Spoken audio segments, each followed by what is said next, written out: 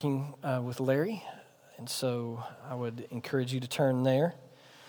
I have one quick announcement that I need to give to you first. Maybe. There you go. First of all, let me encourage this hour. You guys have done amazing. There's two classes at 9 o'clock. 2 classes at 9 o'clock that need some help, but not much. So thank you. Thank you for signing up for the children's program, but also those two people are sitting somewhere in here. So pray about that. And you got rebuked by your senior pastor last week, so that's all I'm going to say about that. But please pray about that and think about how to love those kiddos. Let's turn to Matthew 22. Let me ask you this question before we get started with the passage. Have you ever struggled with what it means to really obey and follow God? Have you ever struck out on an attempt to live in a pleasing way to God by passionately keeping His commands? When I first became a Christian in college, that's exactly what I did. And I went after it with the same kind of intensity and the same way that I trained as a college athlete, with discipline, passion, hard work, ready to outwork anybody else. I was ready to go. And it left me miserable and riddled with guilt. Because no matter how hard I tried, no matter what I did, I never matched up. And about that time, God brought a brother into my life, and he gently sat me down and reminded me of God's love. And that God's grace didn't depend on what I was doing, my effort, my performance, but on God's forgiveness and the work of Christ on the cross, and not mine. You see, I had forgotten the basic truth of the gospel. I can't make it happen. And so, like any other young man with this new sense of freedom and grace, what did I do? I went to the polar extreme, right? And I just lived free because I'm free in grace. And I had another brother, by God's grace, come beside me and put his arm around me and say, Jeff, for one, you do need to live by what God has told you is the best way to live, and by His commands. It's a way to worship Him.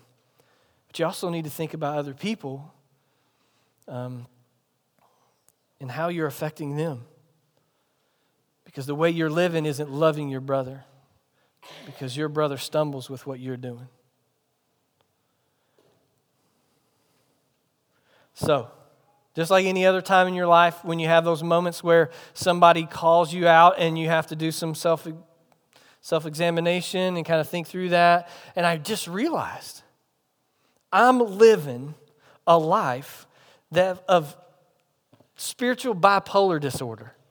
I'm going from one extreme to the next and over here, and every year I'm trying to be better, but then I get tired and I get frustrated and I get convicted and I feel guilty and I've got all that lumped on me, and then I just go to the other extreme. Neither of which were promoting a life that honored God or the gospel. And my guess is today that a lot of people in this room have had similar experiences. You may not be as crazy as me. You may not fluctuate from one polar extreme to the other, but you probably suffer from your tendency to flow one way or the other, toward legalism or a license. And so today, as we look at Matthew 22, 34 through 46, let me ask you to do something with me. Let's pray before we read, because this passage is so well known to us. We know this so well. You're going to have a tendency we're going to read this and you're going to go, oop, shut down, I'm going to nap, and then I'll be ready for lunch. Okay? Please don't. Because when Jesus says this, when he's teaching and when he is engaging the Pharisees, he's saying some stunningly crazy stuff. And if you approach it like a Pharisee and think, heard it before, know it, you're going to be a Pharisee. So don't do that. So let's pray and then let's dive into the Word of God. Lord Jesus, thank you so much for your revelation, your word that brings us truth, brings us light, and frees us from our sins, helps us to understand the gospel, helps us understand you, helps us understand ourselves. God, only in the light of your truth can we know you and be rightly known. So as we read and as we think and as we walk through this passage, God, change us. Transform us from one degree of glory to the next as we behold your face. We pray this in the matchless name of Jesus. Amen. So starting in chapter 22, verse 34. But when the Pharisees heard that he had silenced the Sadducees, they gathered together. And one of them, a lawyer, asked him a question to test him. Teacher, which is the great commandment in the law? And he said to them, you shall love the Lord your God with all your heart, with all your soul, with all your mind. This is the great and first commandment, and the second is like it. You shall love your neighbor as yourself. On these two commandments depend all the law and the prophets. The context of what's going on needs to be thought about for just a minute. One thing is we've watched as the Sadducees and the Pharisees have come to Jesus and they've questioned him. And they're continually trying to trip him up and to feel him out. And you'd think by now they would figure out that they're not going to trap him. But within this dynamic, it's pretty funny. There's a rivalry between the Pharisees and the Sadducees. And if you want a really good grip of it, if you go to Acts 23, when Paul's on trial at the Sanhedrin, what happens is he proclaims that he is a Pharisee and he believes in the resurrection and that is his hope. And there is a brawl that breaks out. Like a crazy riot. So much so that the soldiers had to come and grab Paul and take him out of there for fear of his life. That's how militantly opposed these two groups were of each other. So when the Pharisees heard that the Sadducees had been taken care of and silenced by Jesus, they're like, all right.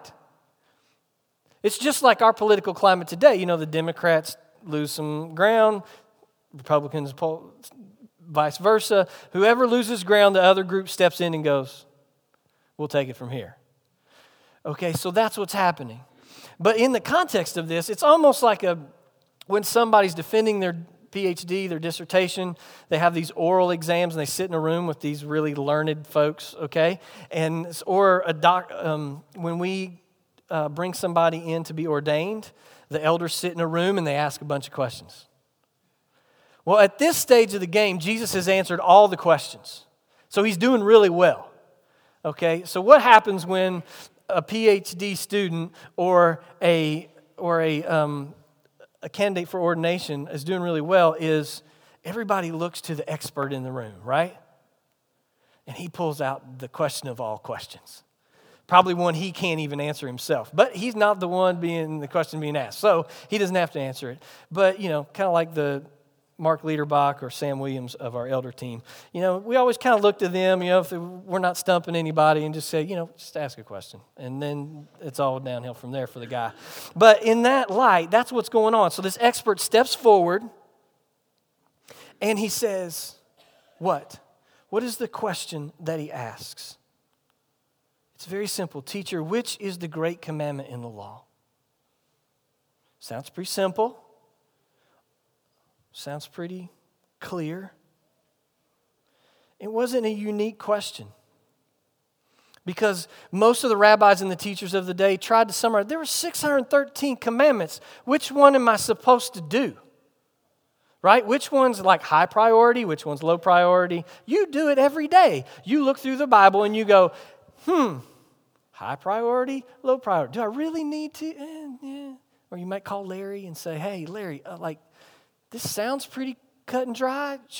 Do I need to do that? Really? That sounds kind of extreme. All that? Well, that's what's going on. And Jesus does something very simple. Without blinking an eye, without thinking about it for a minute, he just quotes Deuteronomy 6:5. Now, the crazy thing about that is what Jesus is saying through that whole answer. He's basically looking at them and he's saying, you ought to know this. You do know this because you quote Deuteronomy 6:5 every morning and every evening. It's what you do. You're a great Pharisee. You're a keeper of the law. You ought to know. Not only do you quote it day and night, you put it on your doorpost and you bind it to your body. So you should love the Lord your God with all your heart, with all your soul, and with all your mind. This is the great commandment. Love. The whole thing wrapped up in one little commandment.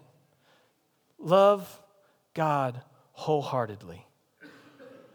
And it transcends all of life and all of relationships. They should have known better. But what happens often to you and I? What happens to our hearts when we recite the same things or sing the same hymns or pray the same prayers? What happens? We begin to practically live like we don't believe that. It doesn't really connect to who we are and what we do. He's drawing them back and saying, you can't do lip service, you must worship, you must adore. You must have affection for God. Jesus points this out, and he says it in this way. You should love the Lord your God with everything you are and everything you have. Love God, some ambiguous thing, some ambiguous being? No. Love the Lord your God. You see, he commands them to love the God that has already loved them. He commands them to love a personal God who has shown his love for his people. The story of redemption is a love story. He has delivered them from captivity. He has made a covenant with them. He has loved them. He has pursued them in their sin. He has performed miracle after miracle after miracle in their life. He's not calling them to some abstract thing. He's calling them to a personal relationship with the one who loves them more than anything. The New Testament has few references for our love for God, but it is littered with references toward God's love for us. And I think that just gives more and more credence to what Jesus is saying. The chief privilege, the chief responsibility in our lives as God's people is to adore him, is to love him. You want something to put on your to-do list. A lot of you guys are task-oriented people. Okay, so you have a task list. You already have one built for tomorrow. So when you get up, you know what you're doing and you check them off one by one. You're great disciplinarians, and that's a beautiful thing, but here's the catch. There's only one thing that should be on that to-do list. As far as Jesus goes, there's one thing that goes on your to-do list tomorrow, and that is to love the Lord your God with all your heart, with all your soul, and with all your mind. And then however that takes shape in your life is okay, but that's the one thing. Check. All the others are meaningless without the one thing. Jesus crushes the Pharisees' battle with rule-keeping and our legalism. that far pole of we're going to do everything God commands us to do, and we're going to do it right, and we're going to hold to that, and we're going to hold everybody else around us to that. And he directs us beyond that, and he says, you guess what? That pole of legalism is not far enough. It's not far enough. It's not good enough. Let's press past that. Let's press past law keeping, and let's go to loving. Let's press way past your to-do list. And let's talk about the motivation for that to-do list. Let's talk about what empowers you to get that done. Let's talk about love. Let's talk about the love of your God. You know, and just like Jesus, when the Pharisees think that they're controlling the conversation, they're not. It's just like us. We think we're controlling our lives, don't we? I'm sorry to say, you're not. You have a will, and it needs to be engaged in what God does. But ultimately, you know, we buried my 93-year-old grandma during Christmas. And one thing I walked away with was this: even my saintly grandma can't live forever. Even a Nebraska farm girl that's the strongest physical woman I've ever known in my entire life, spiritually and physically, can't live forever. There are just some things we're just not in control of. And Jesus is showing them they're not in control of this conversation. Because they ask him, what is the great commandment? The great commandment, right? And he goes on. What's he say? And the second is like it. They're not in control. He is. He's letting them know your question's too narrow. Let's bump this out a little bit. The second one is like it. You shall love your neighbor as yourself. Just as your love for God and your relationship with God is central, so is your love and relationship for other people who are created in His image. John would say in 1 John, you can't love God and hate your brother. How do you hate what's created in the image of what you say you love? Jesus says these commands aren't interchangeable either. Okay, so you can't say that the love of people is more important than the love of God. They're not interchangeable. You can't switch them around. Because the love of God can't be second.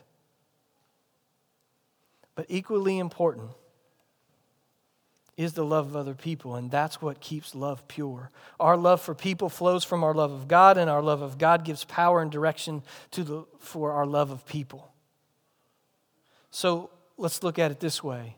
So the command to not murder in Exodus 20:13 and the command not to steal in Exodus 20:15 are not just to refrain from evil. When you push them through the command to love, they imply that we should look out for the best interests of our neighbor. That we shouldn't do anything to take away, but we should enhance the life of our neighbors. This love is radically pushing us past the other extreme pole of kind of narcissistic freedom and to a sacrificial love. Jesus is quoting here Leviticus 19:18. And it should be familiar to us. We worked through Matthew chapter 5. And in Matthew chapter 5, what does Jesus do with the idea of neighbor? He defines it for us, doesn't he? He defines it in a way that opens it up to everyone that you come in contact with is your neighbor. Not just this little microcosm of the world that you call your little niche or your little people group, your little family. No. Your neighbor's much broader than that. But here's the problem that you and I have. It comes in the end of this passage, this verse. You shall love your neighbor as yourself. Listen, love of self is not the third command. Though we would love it to be, right? We would love it to be. Love of self is not the third command in Jesus' list. And we need to talk about that for a minute, because we live in a world that is addicted to self-love and self-esteem. And this is no anthem to their importance or their need or our need to learn to love ourselves more so that we can love others. Listen, our flesh is wickedly self-centered and self-consumed and self-aware.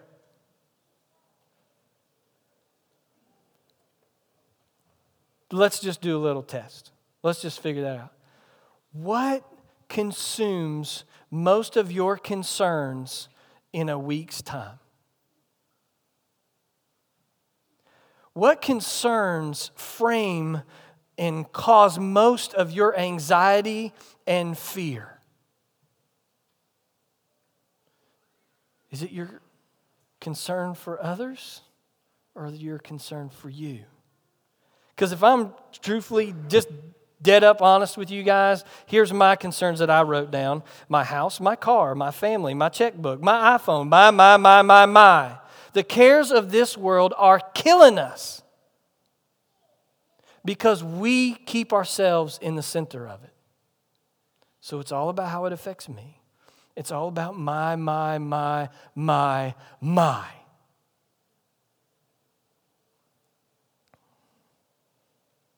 I cannot love God with all that I am and sacrificially love others when I am consumed with me. And that is the point that this text assumes. It assumes that normal human activity, the love of oneself, generally takes precedence over the love for God and love for other people. Listen, who's teaching you this? Jesus. Don't you think He knows your heart better than you do? Don't you think that He knows your thoughts and the things you never let loose? You're not even telling your wife or your kid, like you're not telling anybody what you just thought of. He knows. And He is like a good doctor. One who loves you more than anything, putting His arm around you like a brother to come and show grace to you and say, no. No. You want to display the love of God? Then love others as you love yourself. Your worship and ministry of love are to be focused outside of yourself. See, for Jesus, love is the core of life. It's the center. It's everything. Scott McKnight defines such love as this. Listen to this. This is really, really good. Unconditional regard. Love is unconditional regard for a person that prompts and shapes behaviors in order to help that person to become what God desires. Love, when working properly, is both emotion and will, affection and action. Listen to it again. Love like this is unconditional regard for a person that prompts and shapes behaviors in order to help that person to become what God desires.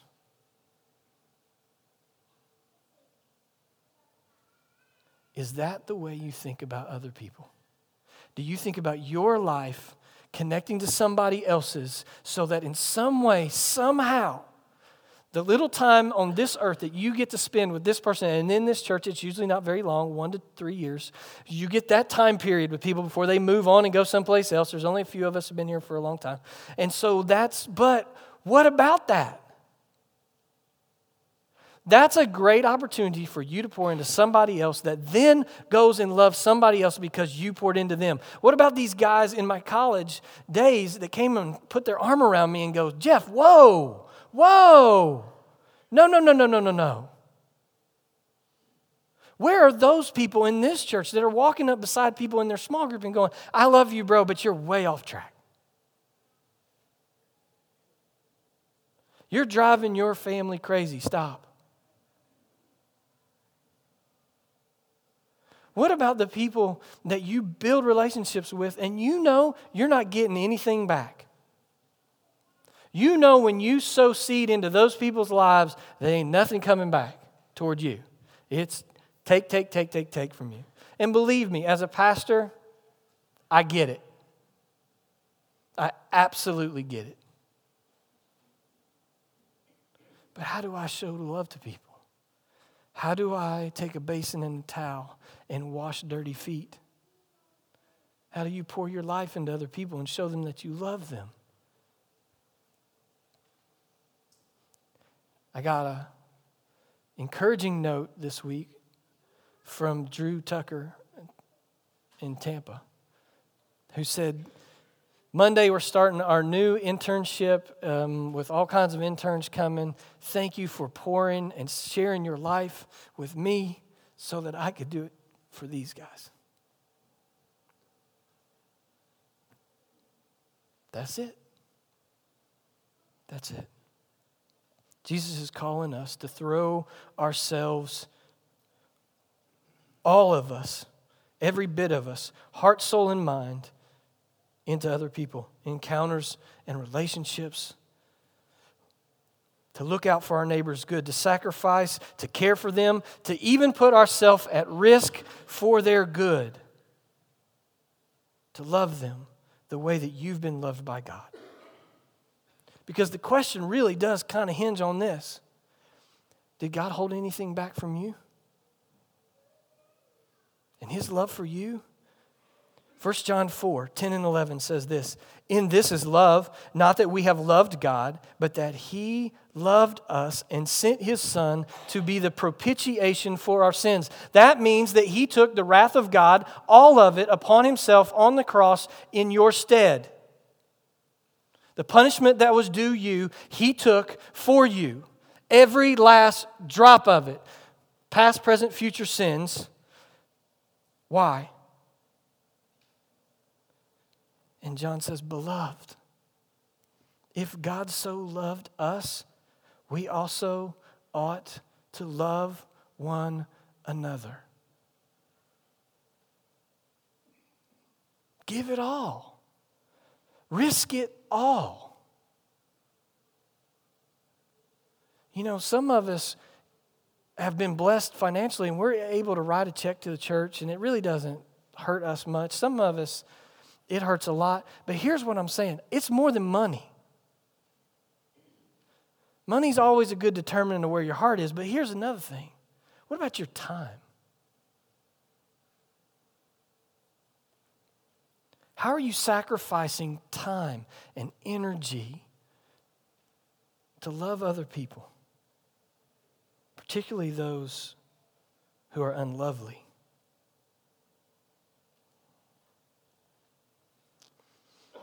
And here's the kicker. God's love has been poured out on us. We might love the Lord our God and love other people with the same love. But Jesus doesn't stop there. He says something in verse 40 that's crazy. It's absolutely stunning. And it knocked the Pharisees on their heels, I'm sure, and it should you. Because if you can just write off these two commandments, you don't understand verse 40. Because in verse 40 he says, on these two commandments depend what? All the law and all the prophets. What the crazy thing is, he's saying everything that the Bible says depends on these two. When was the last time you picked up the Bible and read from Genesis to Revelation? There's a lot in there. There's a lot of stuff in there, and Jesus is saying all of it depends or hangs on these two things, that you love God with all your heart and that you love others, your neighbor, as yourself. Crazy. Don't just flash through it because you've read it for 40 years. This is stunning. This is a call to love God, to love all people. This is the meaning behind the whole story. Now, here's the thing. When we look at that, what do we naturally think? That's impossible. How do you love God with everything you are and love other people in the way that I love myself? Now look, if I'm hungry, I'm finding food. I'm taking care of myself, right? That's a pretty big deal. We simply can't love God all the time in this kind of way. And we're not capable of sacrificially loving all people all the time. Listen, when my alarm clock went off at 5:30 this morning, I did not love y'all. I was in a bad mood. I'm like, 5:30 is Sunday.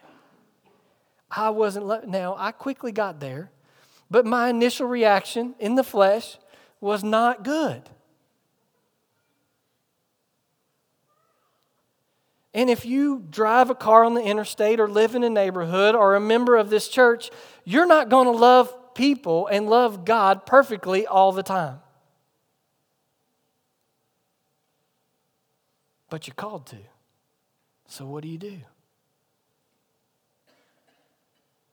The standard is just so high. How do you measure up? How do you deal with your guilt when you don't do that? How do you deal with the condemnation of your own conscience when you don't live up to these things? Jesus says, love me. Love the Lord your God. Because why? Because He's the only one who ever lived a perfect life, loved God perfectly, and loved you perfectly. He's the only one who has lived out the two great commandments perfectly. And the beauty of the whole gospel is this, that He loved you perfectly, and He saved you from your sin when you were unable to save yourself. When was the last time you went back and read Galatians 2:20? I have been crucified with Christ. It is no longer I who live, but He who lives in me. In the life I now live in the flesh, I live by faith in the Son of God who loved me and what? Responsive reading. And what? Gave Himself for me.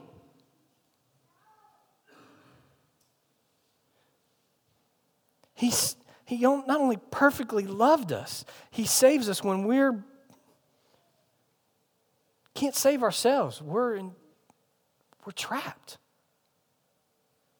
Romans 5:6-8 says this, for while we were still weak, at the right time Christ died for the ungodly, for one will scarcely die for a righteous person, though perhaps a good person one would dare to die. But God shows His love for us in that while we were still sinners, what? Christ died for us. Listen, you have been liberated in Him. Commands are not supposed to lump guilt on you. Our failures are not supposed to lump guilt on us. God has provided a way for us, and He asks us to confess our sin and to seek forgiveness. And why does God ask us to ask Him for His forgiveness? Why does He point us in that direction? Because He wants us once again to be filled with the fullness of His love for us. He wants us once again in this cycle of living the Christian life. When we stumble,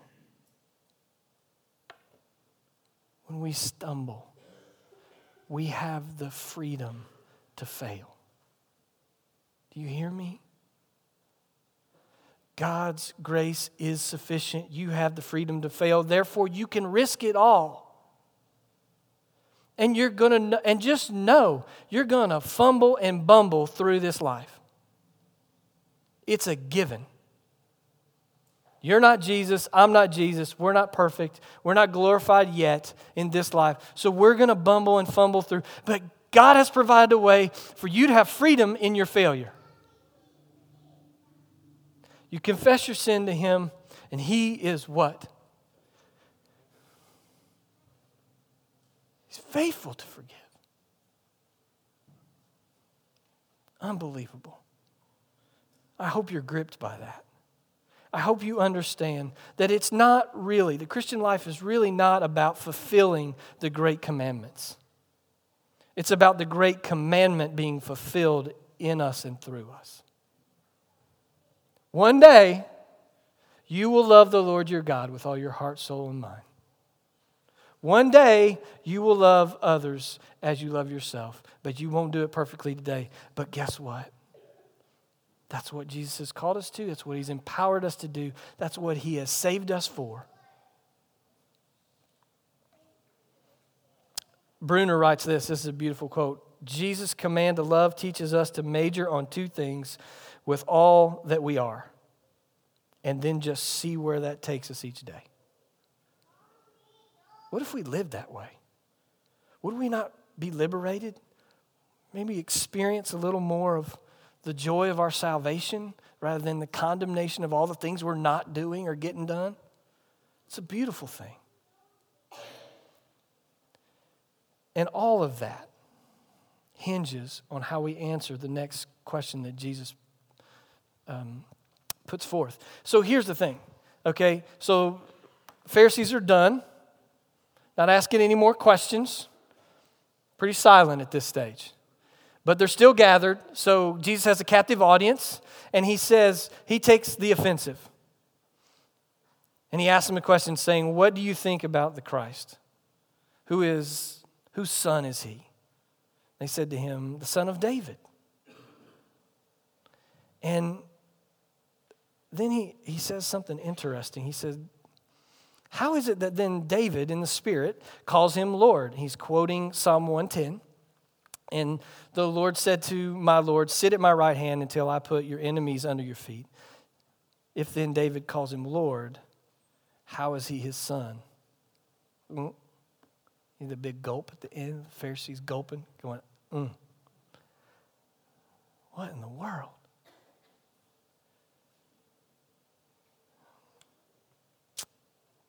Jesus goes on the offensive because how we answer this question really determines everything else. It really does.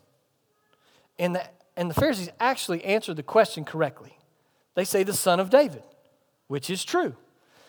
They are experts in the law. They've studied this. They know.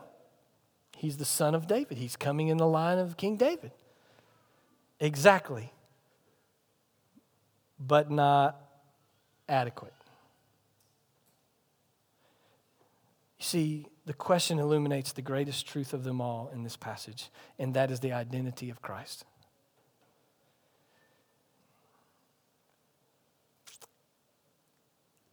Don't you think the Pharisees were excited because they knew the answer to this one? This one, I got this one. This is like writing your name on the SAT, okay? You at least get that one right, hopefully. But what happened? They're not driving this conversation. They're not the ones pushing forward. Jesus, the Christ, the Messiah, is standing before them, and He is showing them that He transcends this earthly office of the Son of David and embraces His heavenly role as the Son of God, the one who was to come and take away the sins of the world, the one that would sit at the right hand of God, the one that would crush His enemies under His foot. This is the Lord of Lords and the King of Kings. And although they don't see it right now, that's what Jesus is proclaiming. You see, He's holding up to us. I'm the one to be loved. I'm the one who has come to save my people from their sins, not just be some political army leader, some conqueror. So, could it be that your experience of freedom and joy is because you have an inadequate answer to the same question? What you think about the Christ? What you really think. I'm not saying do you have the great Christological passages of the New Testament memorized and you can lay them out there and you could even teach a class down this road at the seminary on it. No, I'm not saying that.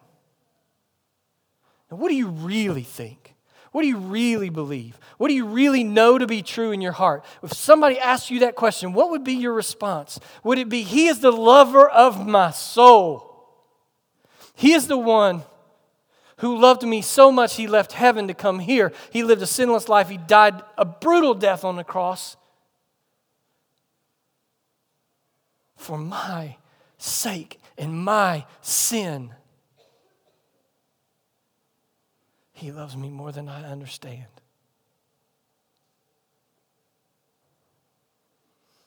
He is my King, my ruler, my good and mighty King, and I gladly bow to Him because He loves me more than anyone else. You see, the writer of Hebrews would tell us this. You want to know more joy? Hebrews 12:2. Then fix your eyes on Jesus, the author and perfecter of your faith, who for the joy set before Him endured the cross, despising its shame, and is seated now at the right hand of the throne of God. Unbelievable. For the joy set before Him, He endured the cross. For you, for me. So Jesus stands before you today. And He's asking one thing: what do you think of me? He's not lumping more guilt on you about how you actually love God. Do you love Him with all of those things? Do you love other people? His command is simply calling you to do what He has already done for you. He has loved God perfectly. He has loved us perfectly. He has done all of that.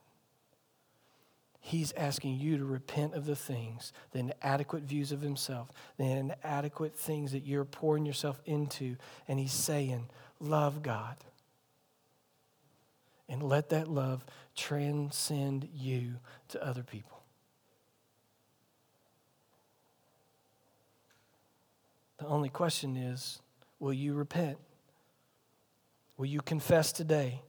Will you lay things at the altar? You can walk forward. You can do that. Some of you have never done this. Some of you love yourself more than anything in this world, and you have never crucified that. You've never put that to death. You've never said, God, I need you, Jesus, to kill this for me and be the one center of my life. Today's the day. Today could be the day. And a lot of us just need to be reoriented, and we need to repent and confess that we get easily distracted. He has come to set you free from your sin, to love you, that you might love and live.